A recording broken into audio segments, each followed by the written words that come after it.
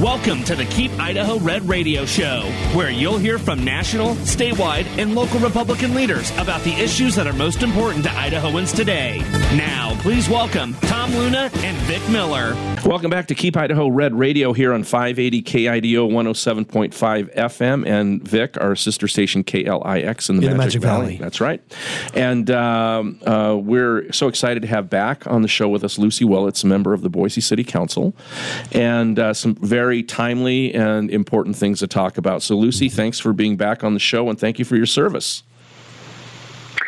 It's my pleasure, and Merry Christmas, gentlemen. I was just thinking that it was a year ago that I came on after my election. That's right. And it was around Christmas time. That's exactly right. Time flies and you're having fun. And it's been a busy, busy year. Let's talk about some of that fun. Yeah, let's talk about it. Yeah. One of those things that's going to affect not only what's happening in Boise, but as cities continue to grow and we see that the election of city council members becomes more of, rather than citywide elections, there's specific districts.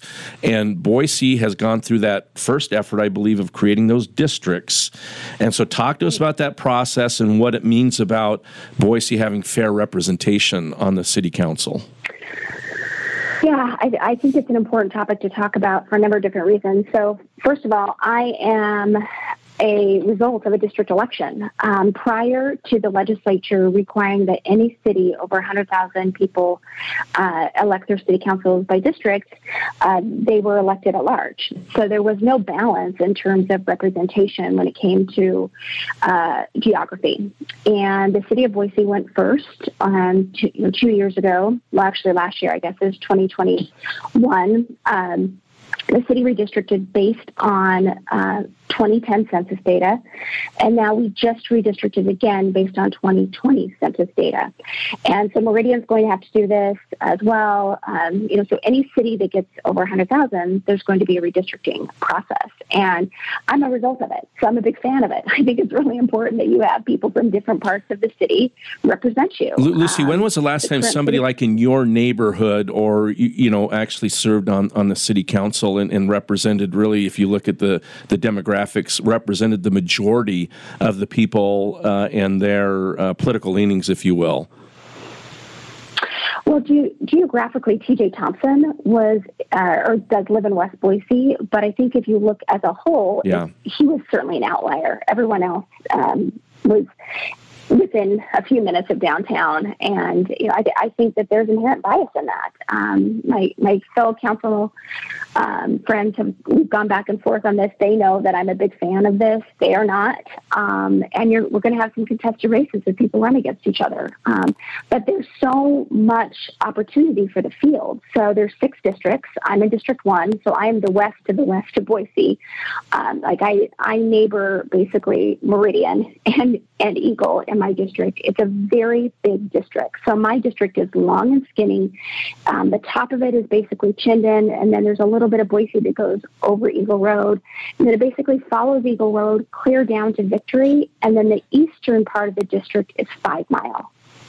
So it's long and skinny. It's not the same district that I had or that I'm currently serving in. There's new parts of the district, but you've got several districts now that have never had anyone in them. So, so there'll be lots of opportunities. So, Councilwoman Willits, why don't you remind us, if the map that is being proposed right now becomes the final map, and maybe it has, tell us. It has. Mm-hmm. So, in District 1, you represent District 1 right now. In District 2, is any current council member in that district? No. In District 3, is anybody in that district? Well, see, now I'm going to have to look at the map. I think it's a no. Yeah, it's a no. I believe, if I remember correctly, there's 3 existing council member in District 5 or District 4, and then there's 2 existing one in another district. So you're going to have a new city council in a year. So basically, the mayor and all 5, all 6, all 5 districts are 6 districts are going to be up.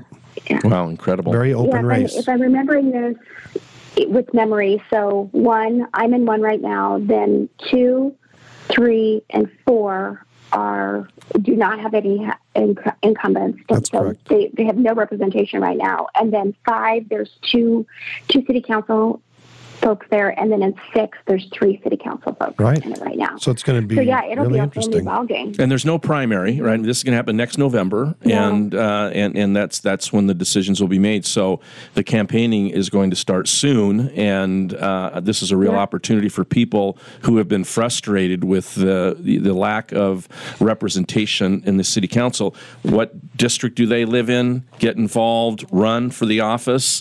But this is going to change. Has an opportunity to change the complexion of the Boise City Council, and what an opportunity that is. So yeah, it does. I think there's a lot of opportunity here, and also remember the mayor's also up, so that's going to drive turnout as well. I mean, in my city council race, I think it was about 28% turnout on last year, and the mayor election 2 years before had upwards of 40%. So people are going to be paying attention. Although I know a lot of folks are exhausted because we just went through another election. There's another one coming. That's the thing about America. We always have elections, and that's a good thing. Yep. So, we're with City Councilwoman Luci Willits, who is a councilwoman in Boise. You're listening to Keep Idaho Red Radio on KIDO 107.5 FM and 580 AM, and on KLIX in the Magic Valley. Councilwoman Willits, in the news, big news, it's been breaking for months and months, is the issue of, it started with Chief Lee injuring an officer. Then it was disclosed that there were 9 other officers that had lodged complaints. He was never put on leave, and then when those reports came out, he then was asked to resign. And now we've got it where the Office of Police Accountability person, whose last name is Jara, or Jesus Jara, has been has gotten mixed up in this now, and he's been fired, and now he's sued the city. It's been like a months-long just drama. Bring us up to date on this, and make it maybe a little bit simplified for our listeners, and then maybe mention, why did you vote against firing Jesus Jara? Yeah, it is. It feels like a 3-act drama play at this point. You had Chief Lee that had all of these allegations when they were made public. Then he was asked to resign, or essentially fired. Then you had Bringleson, in his racist remarks. So that's the second act of the play, and then the third act of the play has been the firing of Jesus. And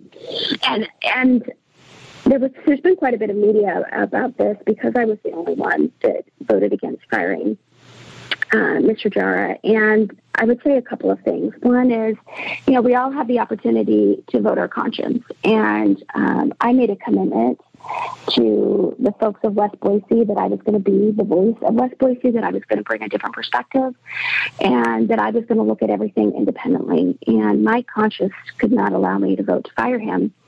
I don't think the office was set up for success. I think the temperature got turned up quite a bit after Chief Lee, and I would have liked the office and the position to be salvaged in some way, and it wasn't. And obviously now the city's getting sued, and there's a lot of different underpinnings here. But if we look backwards, I think we're all very disappointed. I mean, this is not a reflection of the men and women who work at our Boise Police Department. And Boise used to be the shining star of public safety, and I would say that the men and women that work there still are, but this is too much drama for our city, and we've got to get a handle on it. We can't continue to lose officers to other municipalities, and they need to be respected. I was very discouraged with some of the rhetoric that came out about the investigation with Bringleson. I think there was a tone that somehow folks weren't going to give their best effort to any sort of investigation, and I didn't appreciate that tone. I certainly wanted folks to know that I don't think that racism is pervasive within our police department, and I respect the work that that our police do within the city of Boise and the Treasure Valley, frankly. So we've had a lot of things going on in the city. I think we've got to take a serious look at what this office does, what it needs to do. There needs to be a place for folks who have complaints, but I don't think the office is set up for success. I mean, if you look at the history, it's just not been set up in a way that I think is tenable. We should remind people that the Boise City announced around April of 2021 that its intent was to replace the independent Office of Police Oversight with this kind of in-house, full-time Office of Police Accountability. And that's really where it started, whether it's independent, whether it's part of the city machinery, so to say. But we will continue to monitor this, and we obviously will have you back about this important topic. And we really do appreciate you addressing it. And now, Tom, I think you want to maybe talk. Yeah, let's shift gears real quick. Yeah, about Lucy. One of the things that you ran on, which I think is fun and exciting and necessary, long overdue, is to bring back the 4th of July parade. And you gave us an update last time you were on the show, but Boise had a rich tradition of having a 4th of July parade that all of a sudden was just gone. So what's the status in bringing that back, and what can people do to help if they want to get involved? Because the city brought back the Veterans Day parade after 3 years. You were there. I saw you there. Tell us about bringing this important tradition back. There you go. Yeah, so I've talked in this program a lot about the importance of building community and celebrating each other, and also the great history of our nation. And I don't think there's a better way to do that than the 4th of July parade. And particularly as we've got a huge milestone coming up, I'm not going to say the anniversary name correctly, but it's like, basically, we've got 200 plus years that we're going to celebrate. So I've had a lot of people asking, what's happening with the parade? What's happening with the parade? So we have set up a nonprofit for the parade. We're working right now to get all of our ducks in a row, if you will, for that. And then shortly, probably after the first of the year, we're going to be putting out all the information that's needed for submissions. And we want you in this parade. We want folks to be in this parade. We want to make it big. We want to make it a celebration of our country. And just know that that criteria is coming very, very soon. And a huge shout out to Cap Ed Credit Union. They are the ones that have picked this up and is helping to make this a priority because it takes so much work to do. And they're a real partner within the community. We're also looking for other sponsorships to get this going.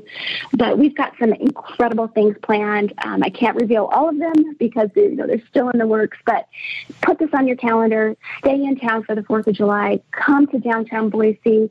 Be part of the celebration of We the People, and let's all get together and really focus on the thing that makes America so great, and that's the freedom in each other. Can't think of a better way to wrap up our interview with Luci Willits. That's a good one. Yeah, that's going to be exciting, and we'll have you back as those details come out, and also just to continue to get updates on the Boise City Council. And City Councilwoman Luci Willits, thanks for being on Keep Idaho Red Radio again, and appreciate your willingness to always participate. Folks, we'll be back right after this break.